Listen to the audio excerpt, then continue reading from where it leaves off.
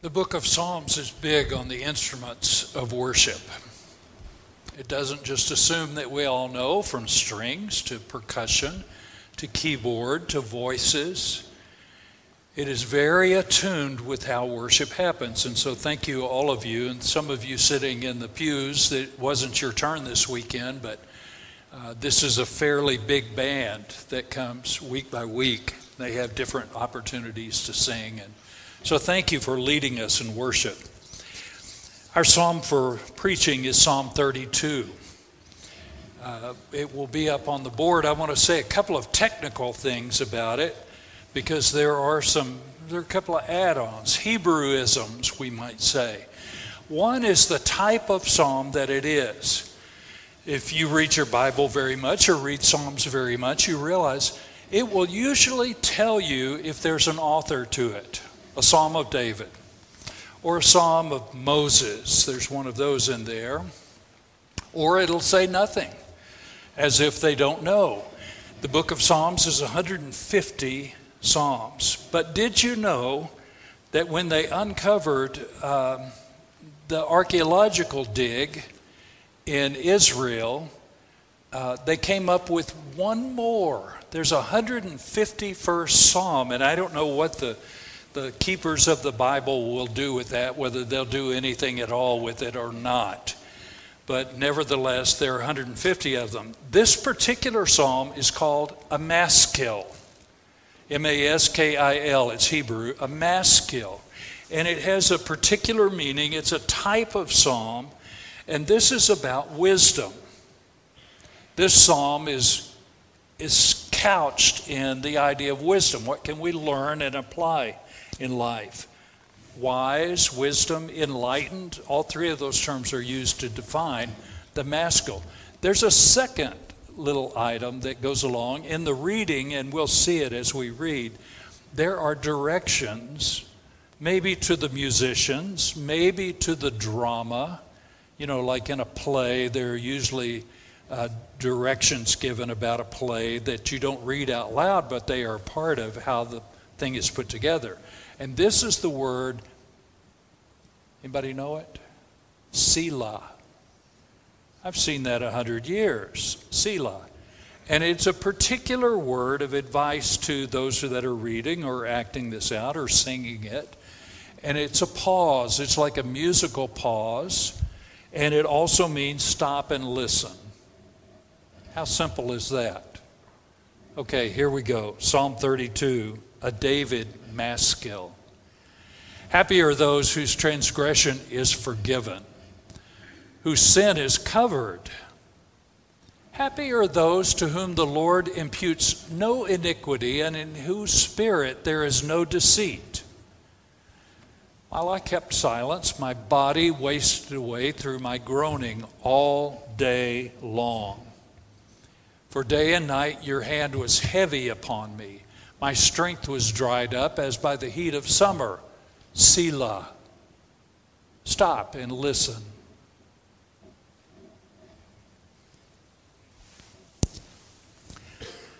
Then I acknowledged my sin to you, and I did not hide my iniquity. I said, I will confess my transgressions to the Lord, and you forgave the guilt of my sin. Stop and listen.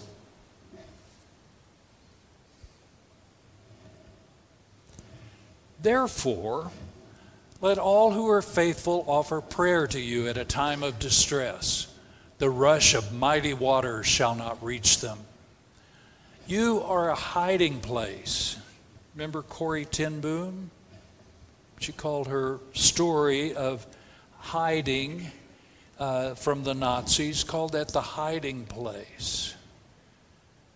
You're a hiding place for me. You preserve me from trouble. You surround me with glad cries of deliverance. Stop and listen.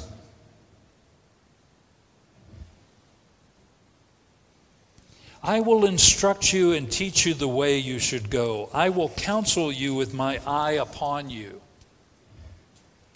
Do not be like a horse or a mule without understanding, whose temper must be curbed with bit and bridle, else it will not stay near you. Many are the torments of the wicked, but steadfast love surrounds those who trust in the Lord.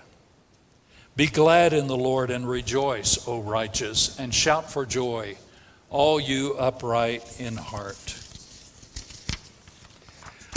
All of us live under the shadow of our culpability, masked by our denial of the true state of things. We live in an illusion about what we've done. I am a second child. I know what this is about. This is hiding that which I've done from my mother and my father and my grandparents and my brothers, pretending like it didn't really happen when it did. We live in an illusion about what we've done. Maturity is the process by which we drop these illusions. We mature. We finally grow up, someone would say. And we move toward a more realistic view of ourselves. And no illusion is more persistent than our illusion of innocence. Our feigned illusion of innocence is what derails our attempts to find home and community. It keeps us from those really glad tidings, those places where we might gather and enjoy the community. Those of us who live this side of Eden must surrender our claims to innocence so we can find our true home among the community of the lost and broken, where reconciliation might finally be found. Before St. Augustine was a saint, before he reached sainthood, he was a mess. He was a terrible mess living in North Africa. He had this rampant sexual immaturity about him. He was promiscuous, we would say. He was a young man growing up in North Africa, and he did the best that he could, and he was awful at it. He had a sexual history that the author William Styron might describe as a headlong rush toward carnal oblivion. First time I ever heard that in Sophie's Choice, I just took note of it. Wow, what a powerful description. And that could be applied to St. Augustine. St. Augustine was agonizing over his remorse over these wasted years. Scarred by his guilt, he carried a tremendous amount of guilt in his heart. And as he struggled with these things, and he longed to know himself as truthfully as possible, he reported this. Here's a line from his writings, his confessions. I was admonished to return to my own self. What a great, honest line that one person could say about himself. Some wise soul, perhaps his spiritual guide, Ambrose, directed him to look deep within himself so that he could see himself as completely as he could. I read a while back that Augustine had taken this psalm, Psalm 32, and had it inscribed and placed above his bed in his place where he slept, so that when he would roll over and he would wake up, he could look up and he could let those thoughts in Psalm 32 be the first thoughts of his day. It was an opportunity for him to shape the day itself. Here's how it begins. Happy are those whose transgression is forgiven, whose sin is covered. Happy are those to whom the Lord imputes no iniquity, and in whose spirit there is no deceit.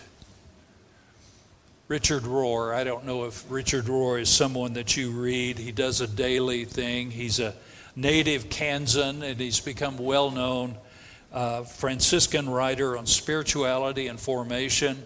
Look him up, R-O-H-R. You will think it's wonderful. He says, ultimately, there is no knowledge of self that doesn't lead to a knowledge of God. There's no knowledge about you that doesn't lead you at some point to a knowledge about God. Likewise, there is no knowledge of God that doesn't lead to a knowledge of self. More than likely, Rohr had been reading Thomas Merton, who said this, if I find him, I will find myself. And if I find my true self, I will find him, speaking of God. When Augustine said this line, I was admonished to return to my own self, maybe what he was suggesting is that God is actually closer to us than we can ever imagine. God is closer to us than we can know even about our own self, that God is already there. He was suggesting that God is closer to me than even I am to myself. Psalm 32 is a part of a traditional listing of what are called penitent psalms. Coming to the place where you have something to confess with God, something to clear the books in terms of how you relate to God. It's known to be a listing of 7 of these. They're traditional penitent psalms. It's a psalm also of thanksgiving because the penitence leads to the idea of forgiveness. And forgiveness leads us to the place of joy in our heart. It's offered by individuals after the forgiveness of sin and the experience of healing, what it's finally like to be healed. I talked with a church member a few weeks ago about this carrying a load of shame and guilt, and I think a lot of us do that. We carry it around as if it's just a part of our daily burden.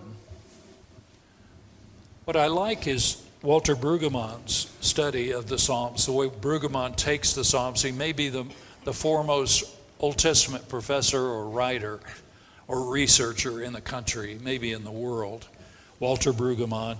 And he constructed a 3-part pattern of how God works in the world using the Psalms.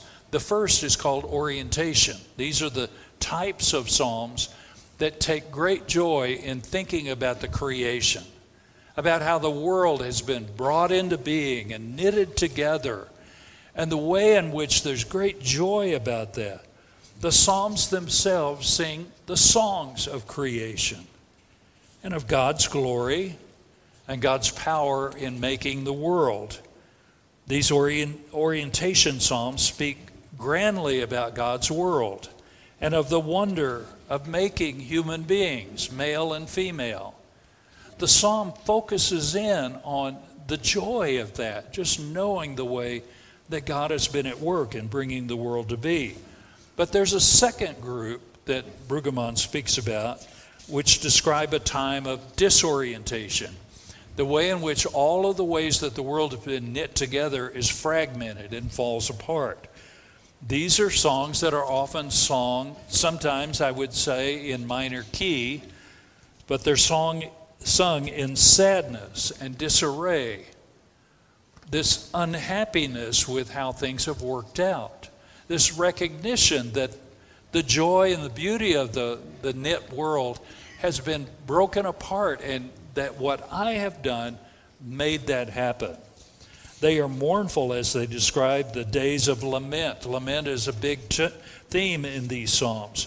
Personal wrongdoing, things that I have done of those days when the people of God were disobedient to God's laws.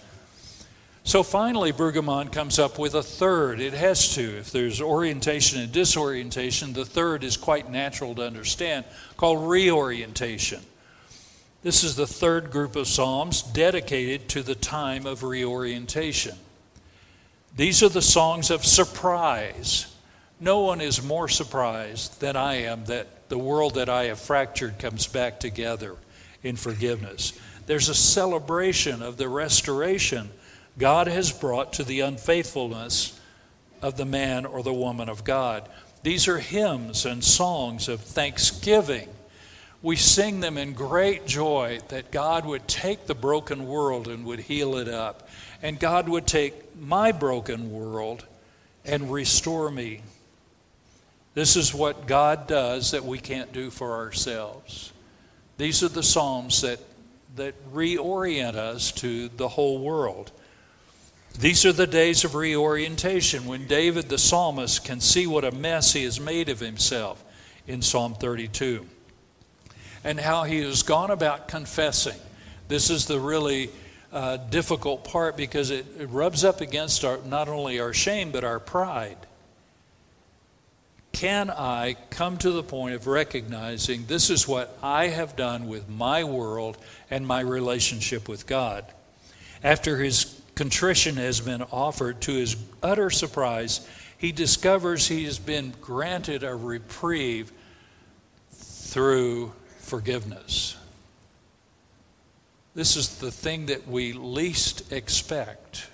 We have a hard time realizing that God is in the work, in the business of reorienting us. In that great and boundless joy, he can say, "Thou art my hiding place. Thou dost preserve me from trouble. Thou dost surround me with glad songs of deliverance." David the psalmist is utterly thankful to God for this. In this season of Lent, our worship focuses on the interior world. I said in the first service what it is about worshiping with the left side of our brain rather than our very logical driven, the kind of brain that explains things. The left side of the brain is where we live and where we experience life. And recognizing the Psalms are in their essence ancient poetry. Maybe they're hymn texts, but they're at least poetry. And what we've done in this series, or what we will be doing, is to take the ancient poets' thoughts and poetry and matching it up with something from the current world, the present world, a modern poet, to carry on a conversation together, these two. Something that we can listen in on. So today I'm reading a poem by John Fox, "When Someone Deeply Listens to You." When someone deeply listens to you, it's like holding out a dented cup you've had since childhood and watching it fill up with cold, fresh water. While it balances on the top of the brim, you are understood. When it overflows and touches your skin, you are loved. When someone deeply listens to you, the room where you stay starts a new life. And the place where you wrote your first poem begins to glow in your mind's eye. It is as if gold has been discovered. When someone deeply listens to you, your bare feet are on the earth. And a beloved land that seemed distant is now at home within you. The purpose of a Lenten discipline, and when we think about Lent, the obvious thing is that it is discipline. It is the way that we live that is being looked at. This is a self-examination time in the season of Lent that guides us to consider greater conformity to the mind and vision of God, to adopt a more effective way of living, a more effective ministry in the world. In the theme of the shadows of Lent, we are invited into a dialogue to explore our inner being. Help us, O God, as we seek our reorientation in you and in partnership with you. Amen.